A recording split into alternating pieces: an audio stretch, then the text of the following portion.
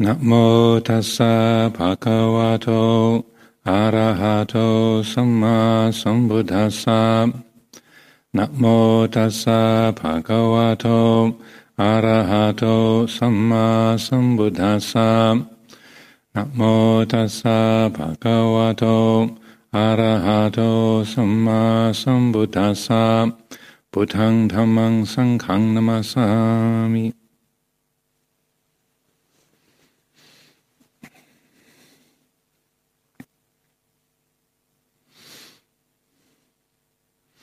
This morning I was offering the reflection about ordination and taking on the precepts as something to be reflected upon as renunciation and a letting go, a relinquishment. So in one sense it is that. It's a way of recognizing one's preferences, one's habits and conveniences and getting a perspective on those and learning to let those go. But it also occurred to me later in the day that also in another from another point of view, the going forth, the ordination, whether it's the 8 precepts, 10 precepts, or more precepts, as a Silatara or as a bhikkhu, that it's also a way of, living in accordance with Dhamma, and it's a way of, in a sense, embodying the wholeness of Dhamma itself. So we can think of relinquishment or letting go as some kind of diminution, or somehow we're sort of letting go of things that were ours, that did belong to us, and we're somehow reduced or diminished. There's less, there's less that we have. But from another point of view, I would say it's a way of letting go of the obstructions to our intrinsic wholeness, if you like. There's a sutta I like to quote very often with respect to the precepts, which is called the Uposatha Sutta. Uposatha means the moon day, and it's a sutta that is describing how the Buddha conceived the principle of the lunar observance day, and encouraging particularly the lay community to take on the 8 precepts as an observance for that day, as a form of practice for one day in the week, in the 4 lunar quarters. And what he says in that particular teaching, he says, if the lay community, if they take on the precept of not taking life, then they will live as the arahants do, and that will be for their long-lasting welfare and happiness. And similarly with not taking life, with celibacy, with not lying, not using intoxicants, and not only eating in one part of the day, not using entertainment, beautification, and adornment, and sleeping refraining from sleeping on a high or luxurious sleeping place. So each of those, he makes the comment, if a person does this, then that they are living as the arahants do, and that is for their long-lasting welfare and happiness. So in that respect, the precepts, taking on the precepts, is a way of embodying the Dhamma, is a way of embodying the enlightened heart, the enlightened mind. And so rather than a relinquishment or a letting go or an absence, then viewed from that perspective, it's rather the taking on the precepts is a way of formalizing that fundamental nature of reality that is the foundation of this life, this heart, this mind, the nature of what we are. So that rather than being a lessening or a diminution, a reduction of what we are and what we have, in a way, it's sort of uncovering the wholeness, the fullness, the completeness of what we are, quote unquote, what is real within us. So I feel that's a helpful way of relating to the precepts and understanding that. It's a different angle, but I feel that even though the wording of it is, I undertake the precept to refrain from this, refrain from that, refrain from this, refrain from that, it's helpful to see that the natural disposition of an arahant is they cannot deliberately take life. Again, there's a couple of suttas where the Buddha points out the nature of an arahant. They can't deliberately take life. It's impossible for them to steal. It can't happen. They're totally uninterested in sexual activity. They can't tell a lie, and so forth. So that the adoption of the precepts is adopting the behavior of the arahant. And the Buddha points out, by adopting the behavior, you're in a way opening up the door, or say revealing that in us, encouraging and opening up that in us, which is incapable of violence, which is totally honest, which is harmless and kind and unselfish, and is a sort of naturally unneedy of any particular things, to say open up the door to that inner nature.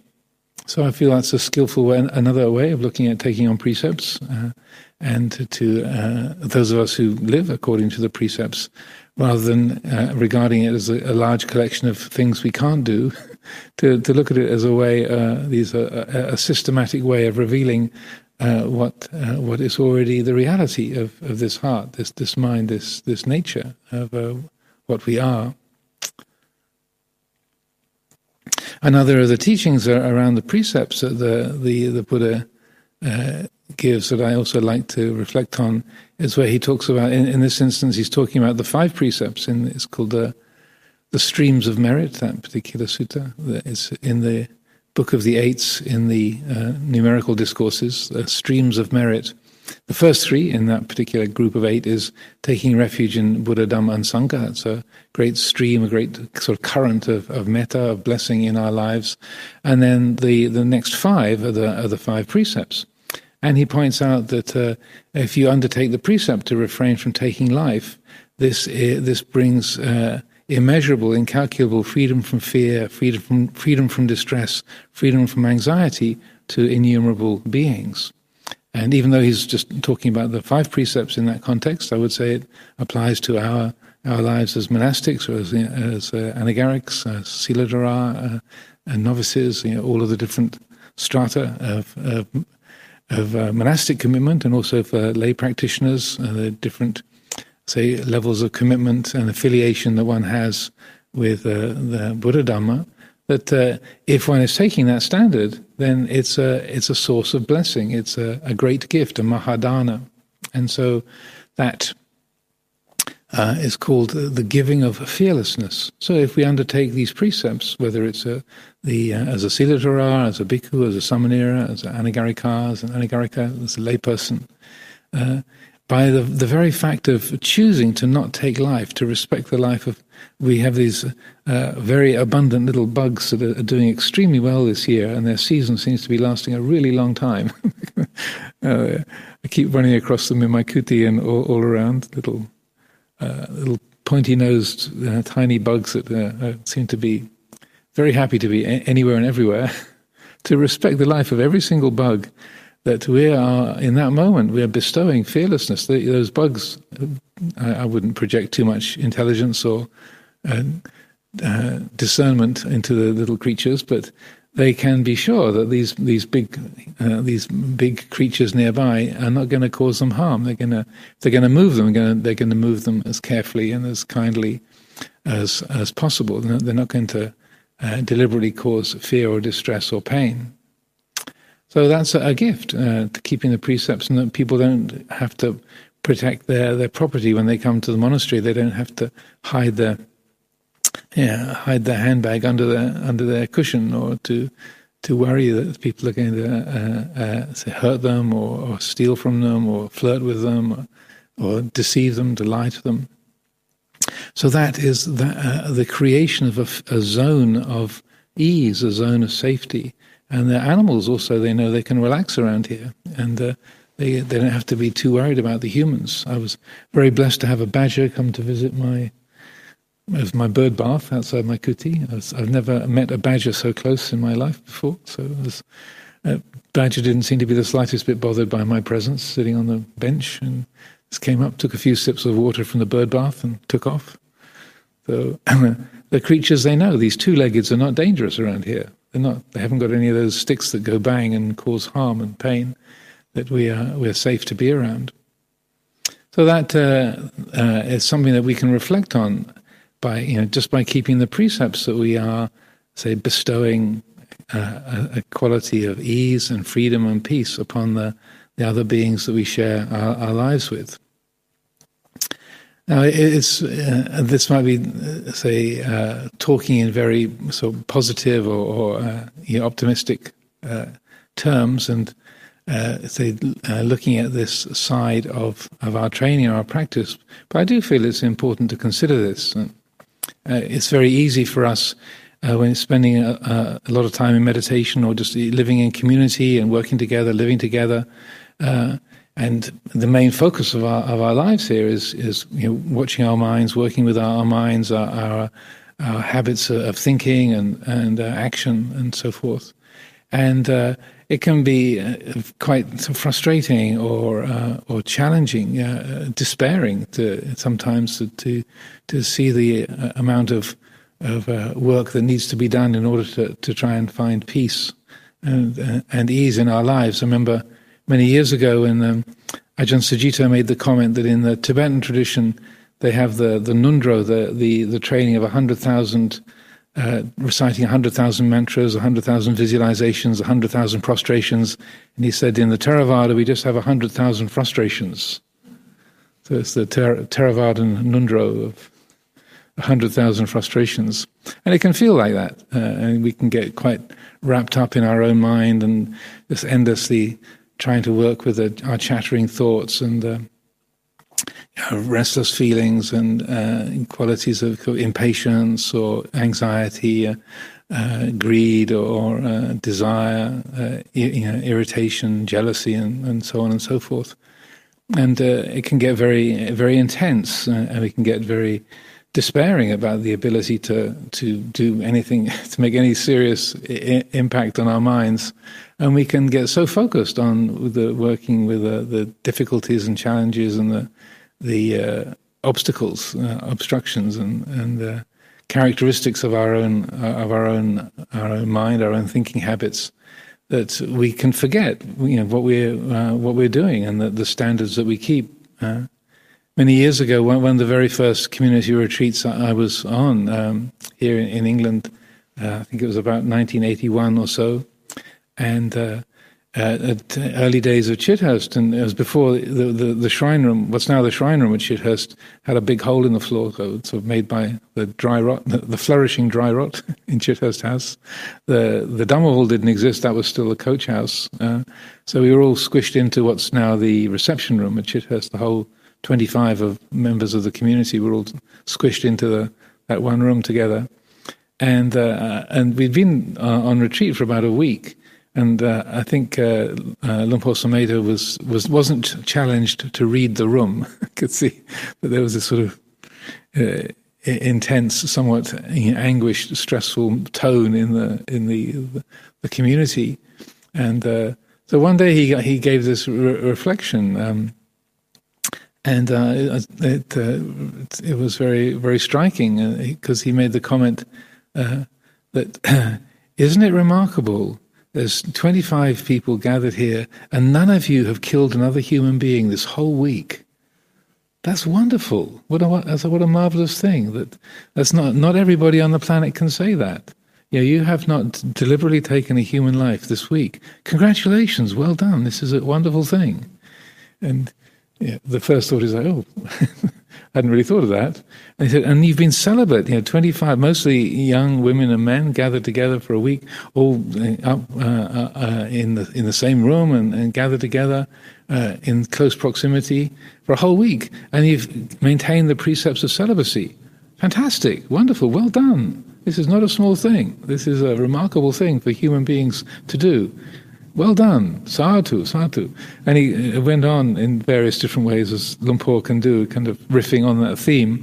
And you could almost feel, or you could feel, the mood of the room lightening. People say, oh yeah, right.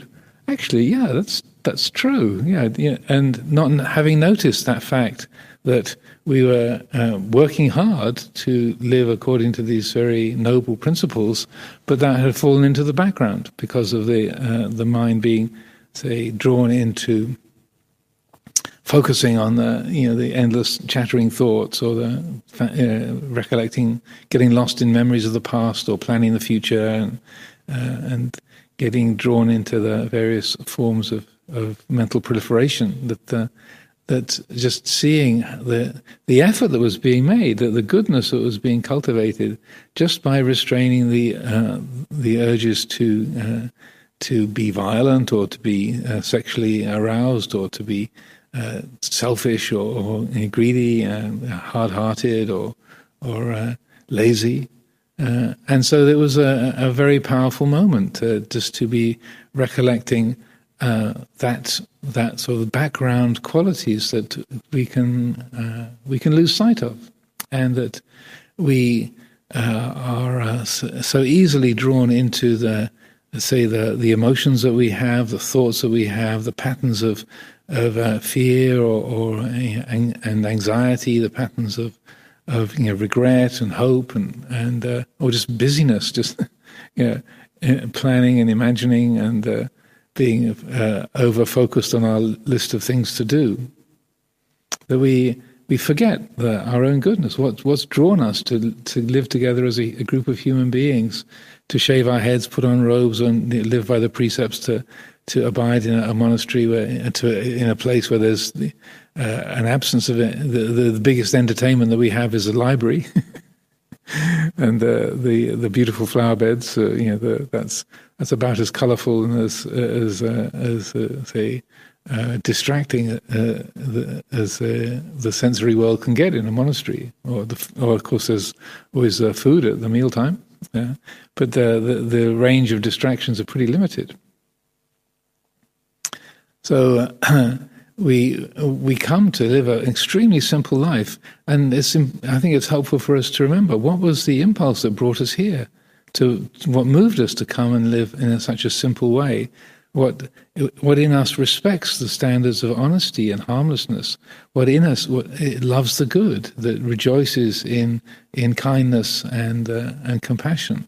And it's so easy to forget that. It's so easy to get drawn by our list of things to do, or the being fascinated by one person, or anxious about another person, and lost in the mind's creations. We can forget that. So one of the practices that the Buddha encouraged is Chagganusati, to recollect your own goodness. And people in the West, many of us who've grown up particularly in the sort of Judeo-Christian conditioning, to think positively about yourself is pretty heretical. That self-criticism or putting yourself down is almost encouraged or expected in the Western world as a sort of a spiritual part of a spiritual practice. But the Buddha did encourage that, to recollect your own goodness, Chagganusati, to acknowledge your own generosity, your own kindness, as to look at that quality of goodness. If you try to move one of these little bugs and you accidentally appear to cause it some harm, the pain that we feel, that's a good pain. That regret of having hurt some little creature that's good pain. That shows that we really love and care for other living beings. That's important to us, and so that, even though it's a painful emotion, it's coming from a profound sense of care and compassion. That's a beautiful, wholesome quality to rejoice in. And all those years ago, it's more than 40 years ago now. So if it was 1981, it's a long, long time ago. But that still sticks with me, that sense of just having that reminder from Luang Por, telling the group, look, don't forget, you've been celibate for a week. You haven't stolen anything for a week. You haven't killed anybody for a week. Well done. This is better than most human beings on the planet can attest to. So don't ignore that. Don't forget that. And then there's the change of mood in the room. There was a sort of, oh my goodness, look at that. So it's not to be inflated or to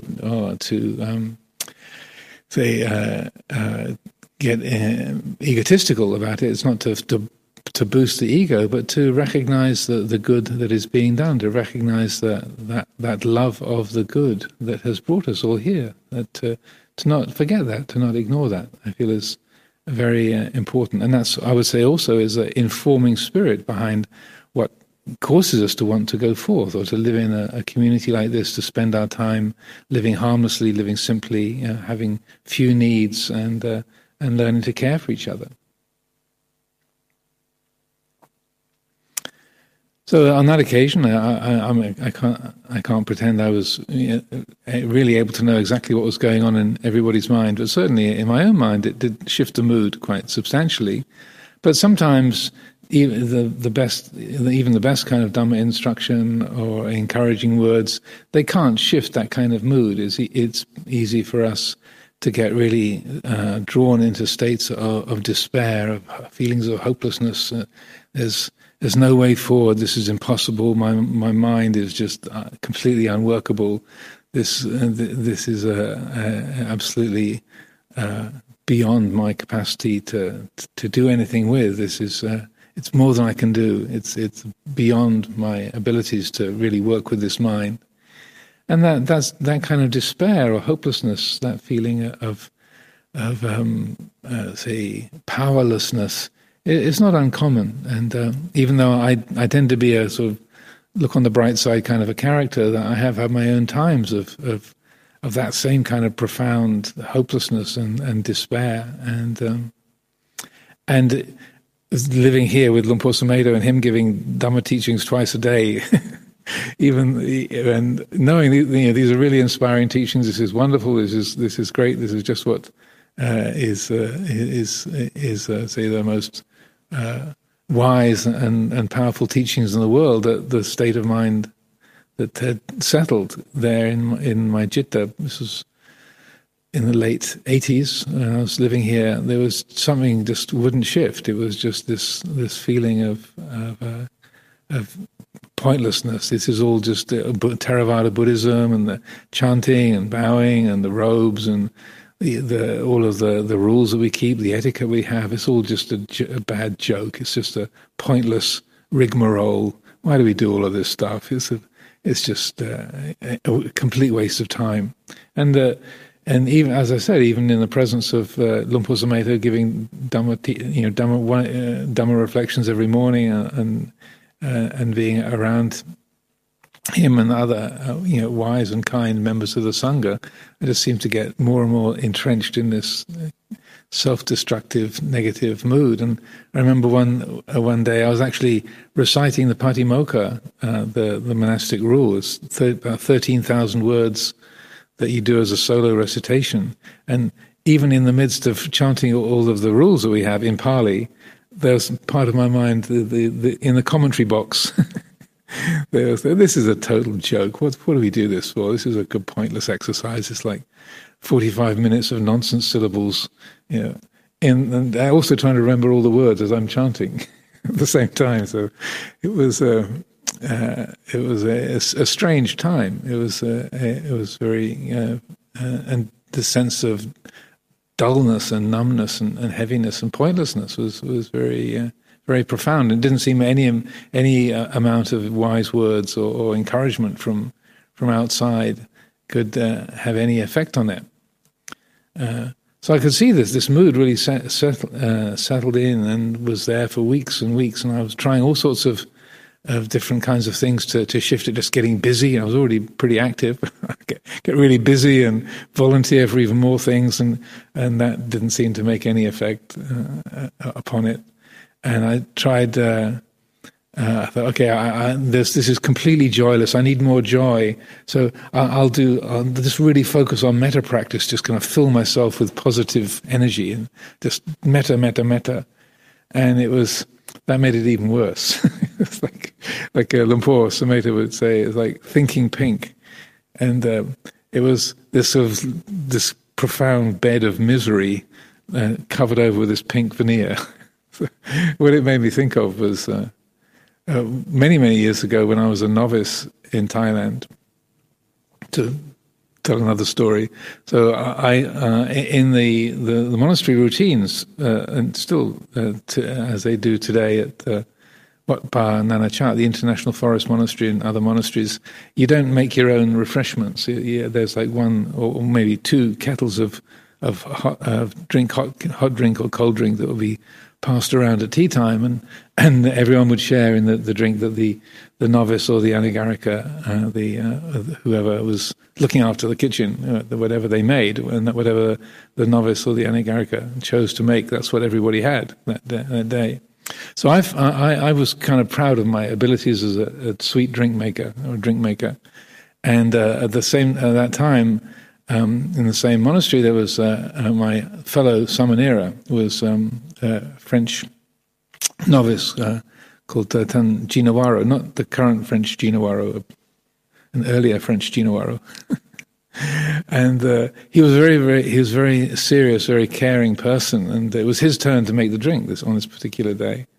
And so I was just sitting in my kuti and waiting for tea time to come.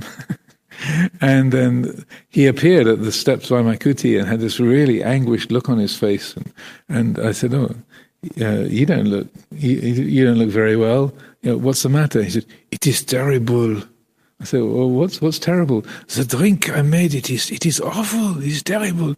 I tried to do something with it, but it is awful. It's terrible."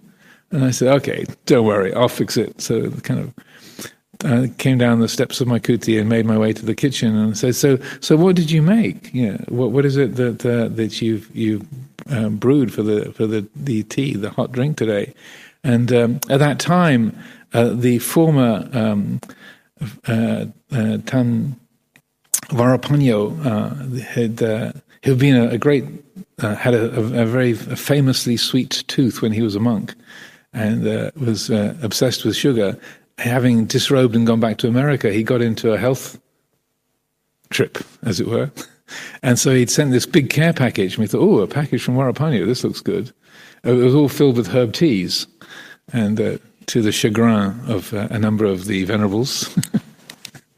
Anyway, amongst these herb teas was a packet of wormwood, and my dear companion in the holy life had chosen to make the tea with wormwood, which those of you who know your herbs know is extremely bitter, and he'd made this big kettle of wormwood tea, and then having taken a sip, realized, "Oh, this is pretty bad." So he'd tried putting some sugar in it, and that hadn't really helped very much. And I thought, okay, well, let me work on this. And so I thought, well, maybe we can just completely cover the bitterness with even more sugar. So I kind of piled in ridiculous amounts of sugar, and that just was like this sort of layer of pink on top of a bed of bitterness. And I thought, well, maybe try and the extra sweetness isn't working. Maybe put some chili in. Put some chili in just to kind of distract from the awfulness of the mixture of the bitter wormwood and the oversweet sugar. If we put some chili in, that'll kind of divert the attention. And so anyhow, we tried this, we tried that, and eventually the expression on the Venerable Jinawaro's face was getting worse and worse. And I said, "Well, look, just go back to your kuti and leave it alone. I'll take it, and I'll kind of pretend I'm the drink maker, and I'll take the rap." So I'm not making any great claims, but it was one of the great moments of self-sacrifice in my monastic training, because then I took it into the sala and then offered it to the ajahn, and they sort of poured out the drink, and then it was each monk in turn, filled the mugs of each of the monks in turn, and there was this sort of spurting of this foul liquid one by one down the line, and so Ajahn Prabhakaro, Joseph Kapil, was the abbot at that time. He said, "What is this?" I said, "It's a surprise."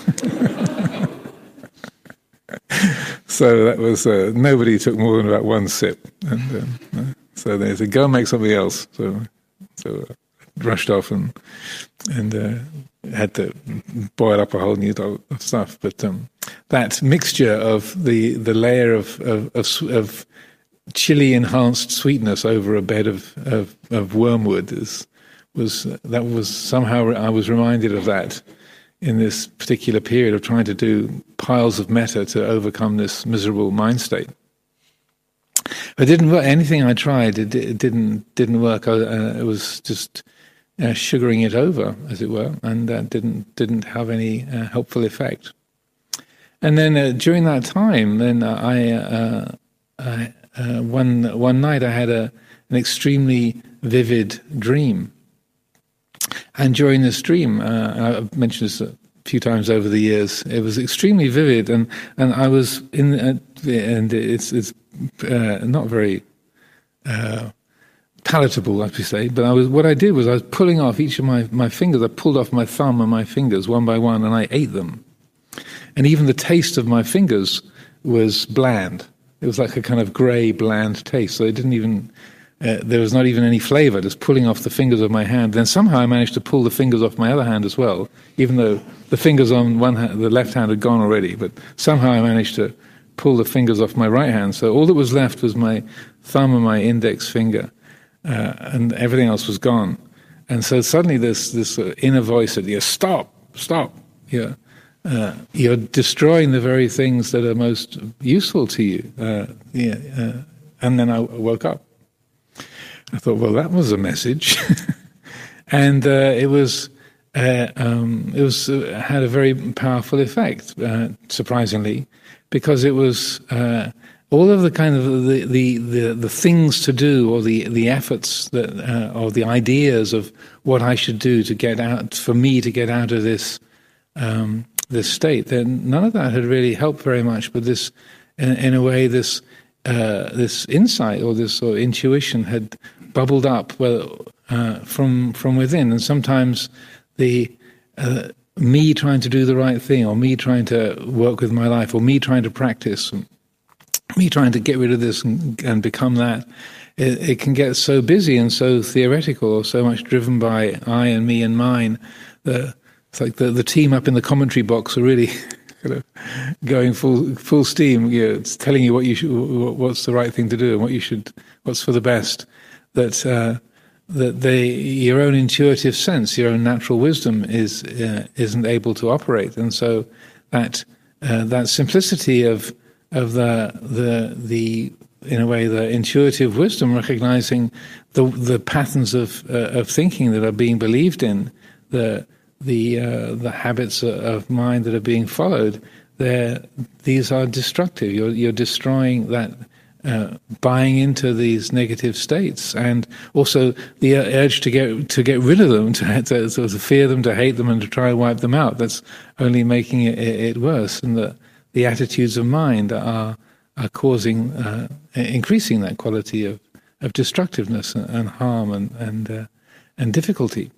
And so that it was interesting, because it was not through anything that I did that the mood shifted, but rather it was that intuitive wisdom that emerged in that way, in the imagery of that particular significant dream. So sometimes it is that way, that our heads can be so busy with trying to fix things that our own natural wisdom is being obscured or obstructed. It can't function, and it has to emerge through some kind of say a dream state, or a nimitta, an image in meditation, that it comes to the surface and gives a direction, or helps to resolve difficult situations when the habits of self-centered thinking and self-centered motivation are just causing greater difficulty, greater confusion and obstruction. It wasn't really deliberate. It wasn't certainly through trying to develop some kind of a practice. But what happened after that, it was a very impactful experience, having that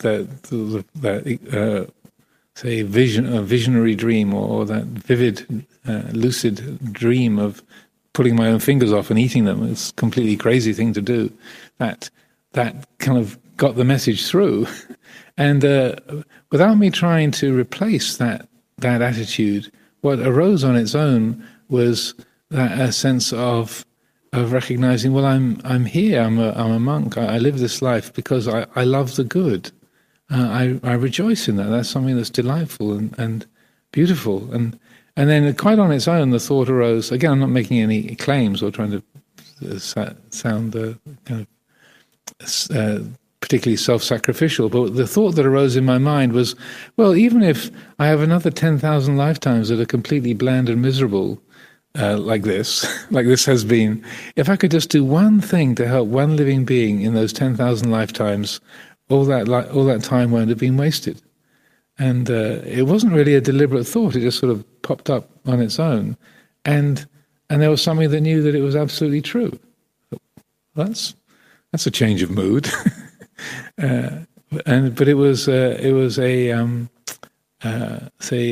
revealing time, and it was a helpful direction that sometimes our very best efforts, if we're dealing with painful negative states, that longing or irritation or fear or regret and so on, they can be so unconsciously driven by the desire to become, the desire to get rid of, that we are unconsciously compounding the very things that we are obstructed by or burdened by, and that sometimes it's these kind of things that the intuitive wisdom emerges in that way, through some event or some kind of circumstance of that kind.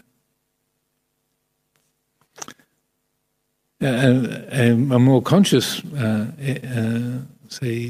image that arose a couple of years later when I was on the solitary retreat in the forest at Chithurst, speaking of sort of mental imagery and such like, was that. So that experience had been very powerful and had helped the mind to emerge from that sort of negative and self-destructive state.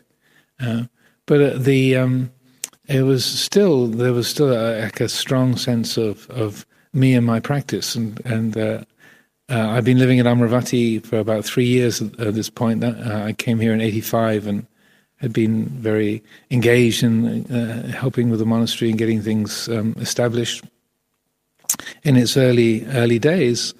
And then it was my 10th rains, and so there was only one kuti in the forest in Chithurst in those days, and people would get to take a turn one at a time. That was the only kuti in the forest that we had in that era.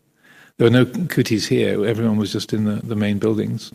So I had my 3 months in the forest at Chithurst, and so the beginning of the retreat was, the first 3 or 4 days was like one long exhalation, like alone at last. This is great. And then after about the 3rd or 4th day, then I started to get right, alone at last, and just me and the walls of my kuti and the sky and the ground, and just the momentum of life at Amaravati began to sort of reveal itself. The momentum of my mind engaged with all kinds of activities and responsibilities and people and things. So the next 10 days or so were extremely intense, just the mind filled with just looking for something to do, something to engage with, something to be in relationship to, wanting to be something. So that was a extremely sort of challenging, difficult period. Every day was an epic. I get to sort of about 5 or 6 in the afternoon and think, this was just one day? That was the morning? It was only like 10 hours ago? It felt like I've been, each day was like 100 years. And how many more weeks have I got here? But as things evolved and I began to just get used to that intensity of the mind and in that mode, I could see that a lot of the issues was just how my attention would get drawn into the patterns of thinking and would believe the thoughts that were going through and making things important. things I loved, things I disliked, things that I regretted, things that I hoped for, things that I had opinions about. The mind would get really drawn into believing in its thoughts. And so once I had, in a sense, recognized, that's a lot of this is being fueled, the intensity or the kind of the sense of pressure or say the burden of the mind is through believing in the contents of thinking. Then that was the direction I began to look, and could see that if the mind believed in its thoughts and took them to be real and solid, then there was that sense of pressure or intensity, that's stressing. But when there was a recognition of this is just the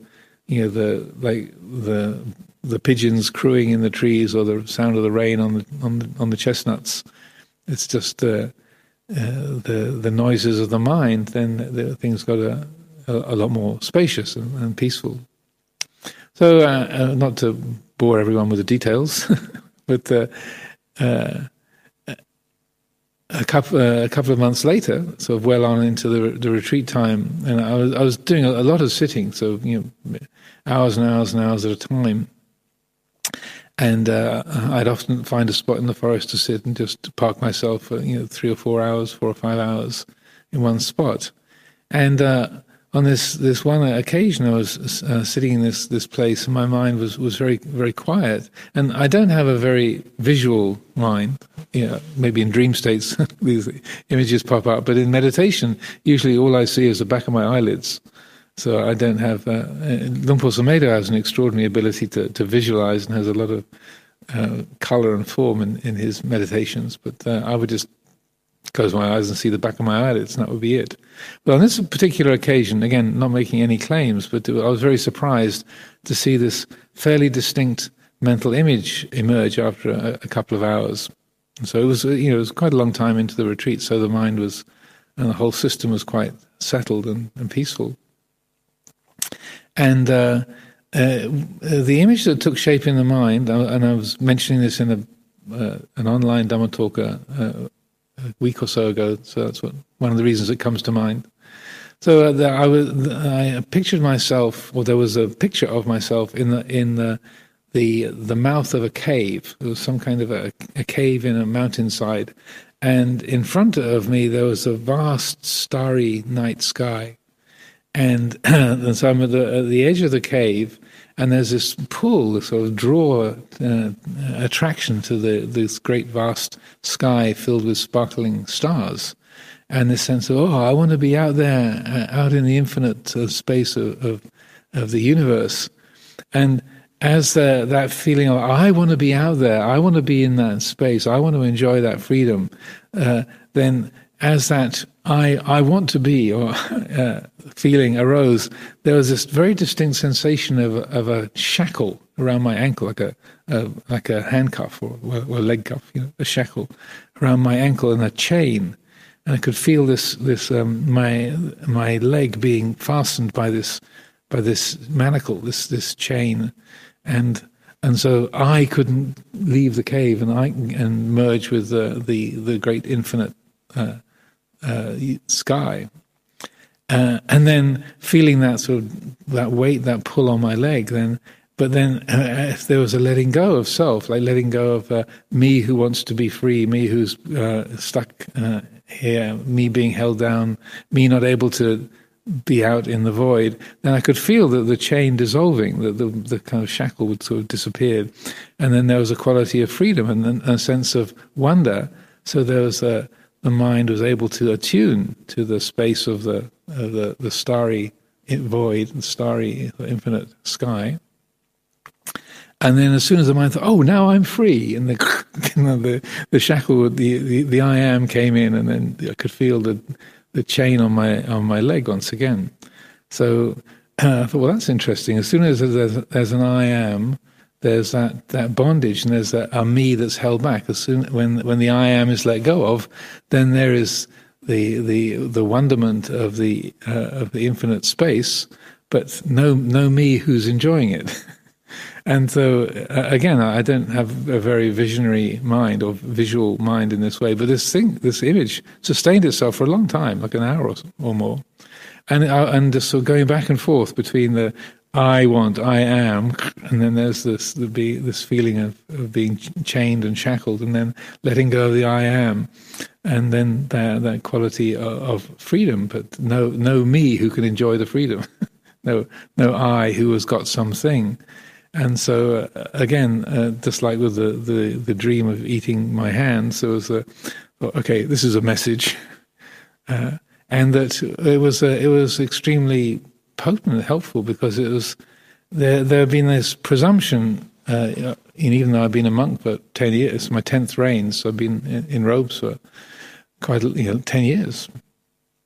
By that time, there was that sense of what can I do to be free? I want to be free. I'm doing this in order for me to be free, and not really, even though hearing teachings about not self on a daily basis, and with incredible Dhamma teachings from Luang Por Sumedho and the other great ajahns of our tradition, it hadn't really quite penetrated that what that I am feels like, its nature, its character, and how even though we talk about not self, or even giving teachings about not self, you're explaining it to other people. Still, the mind it can subtly and unconsciously keep creating that I want to be free. If I do this, I will get that. And the words or the ideas of not self are still creating that kind of say, not having the profound effect of really freeing the heart from those self-creating habits. That the words are there, the ideas are there, but the habit of identification is still going on, in spite of the words, in spite of the conceptual knowledge. So that was a very helpful, powerful, experience in that respect, and was really informative in terms of it's not just the idea of not self or being able to explain it, but that actual tensing of the heart around even if the words aren't there, that I want or I must, that say clenching of the heart, that grasping, that conceiving, the manyati is a Pali word for that. That was a really powerful and helpful opportunity to know that conceiving, the I am being conceived, and then recognizing when it's not conceived, there's a quality of peacefulness, and also realizing that the person is the prison, so that if we want to be free as a person, it's never going to happen, because the person is the prison, which might be disappointing. But in spiritual terms, I feel this is very helpful to open the heart to that, to recognize that as long as the mind conceives an identity, a person, an I, then that very conceiving, that's the prison. That's the thing that creates the limitation, that the chain around the ankle that is always going to condition that quality of confinement or limitation.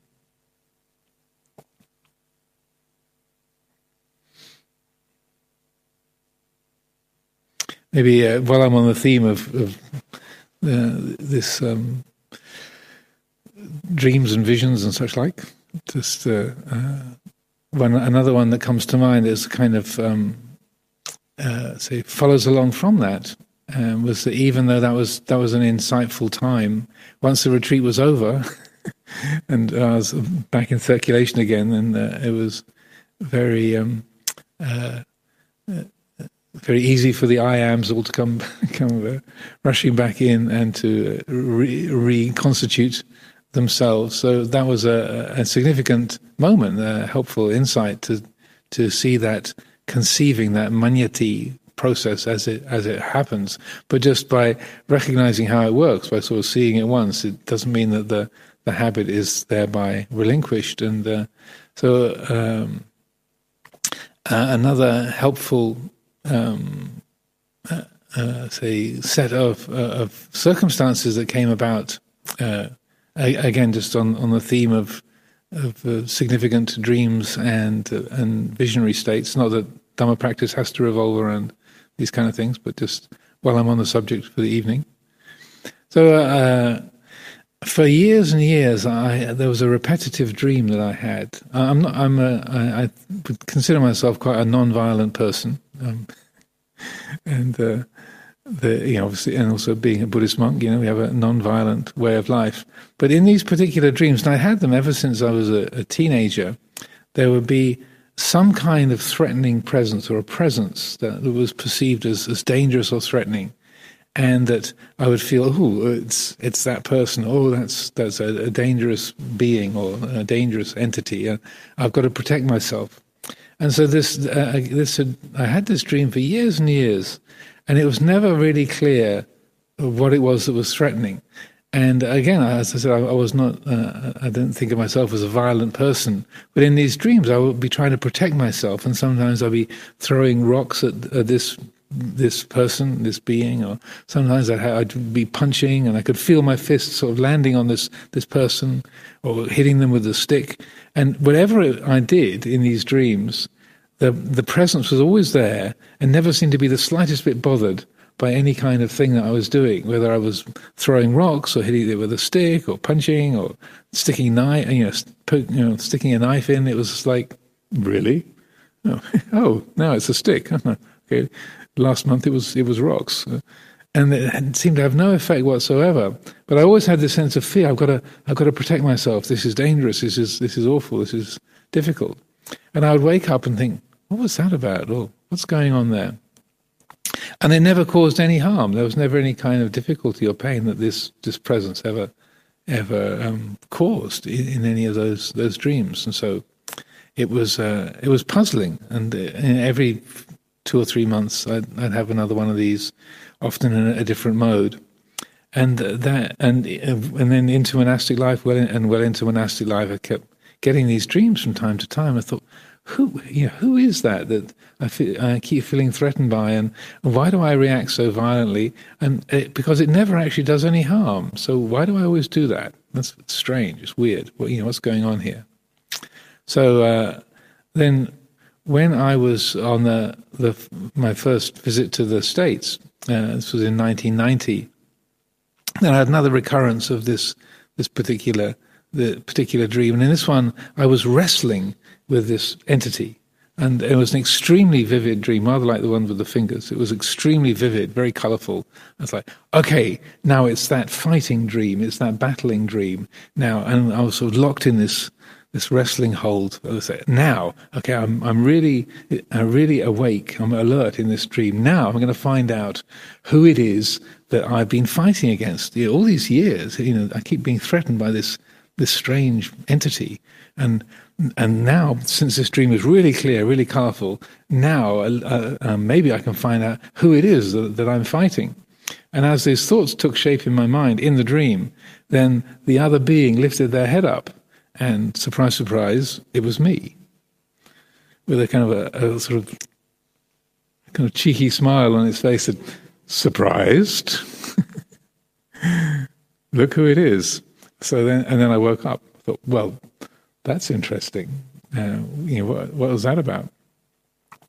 And so that, but the look on my face. Well, if that's me there, then who's this who's doing the fighting from this side? So I thought this is very strange. But it was followed shortly after by another dream, again, not to dwell too much on these, but just to complete the picture. So in this one, when I saw that was me, kind of looking completely undisturbed and with a sort of smile on my face and looking slightly surprise, that I say was a cause for reflection. Like, well, what's this about? There's something going on here. There's some kind of a message here. There's something that's not being understood. And then a little while later, then it was a very similar dream, but I was in the role of being thumped or being attacked. I was the attackee. And the other figure was in this particular dream scenario. It had taken the shape of someone who used to visit here, Amravati, back in the old early days of the monastery, who was had a particularly egotistical character. I wouldn't say that he was an egotistical person necessarily, but the way he manifested and expressed himself came across as a very kind of pompous, proud, arrogant, sort of professorial type. Like, I know everything, kind of. So it was a sort of archetype of pride and conceit and ego. Really, it was a kind of embodiment of ego. And so, in this particular scenario, then I was being attacked by this other person, and then as this other being was attacking me, I was in the role of that mysterious figure, and no matter how much he sort of thumped me or hit me, nothing bothered me. I wasn't the slightest bit anxious or frightened or wasn't uncomfortable. I thought, oh, poor fellow, he's really upset. He seems to be quite enraged and affronted, and oh, poor guy. Wonder why he's so upset, so uptight, because it had no effect on me whatsoever. And so then, okay, well, this is a bit pointless, standing here being thumped. Pointless. He doesn't even hurt very much. I'm not very worrying or difficult. And so I just thought, okay, well, I'm going to take off, and I walked away. Anyway, I won't bore you with the rest of the scenario, but so when I woke up from that, I thought, well, okay, that is very interesting, and it seems to be a partner to that earlier dream. And what reflecting on that, because it was extremely clear and vivid, again, I felt it was the inner wisdom, as well as the intuitive wisdom, trying to come to the surface, while the too much activity going on in the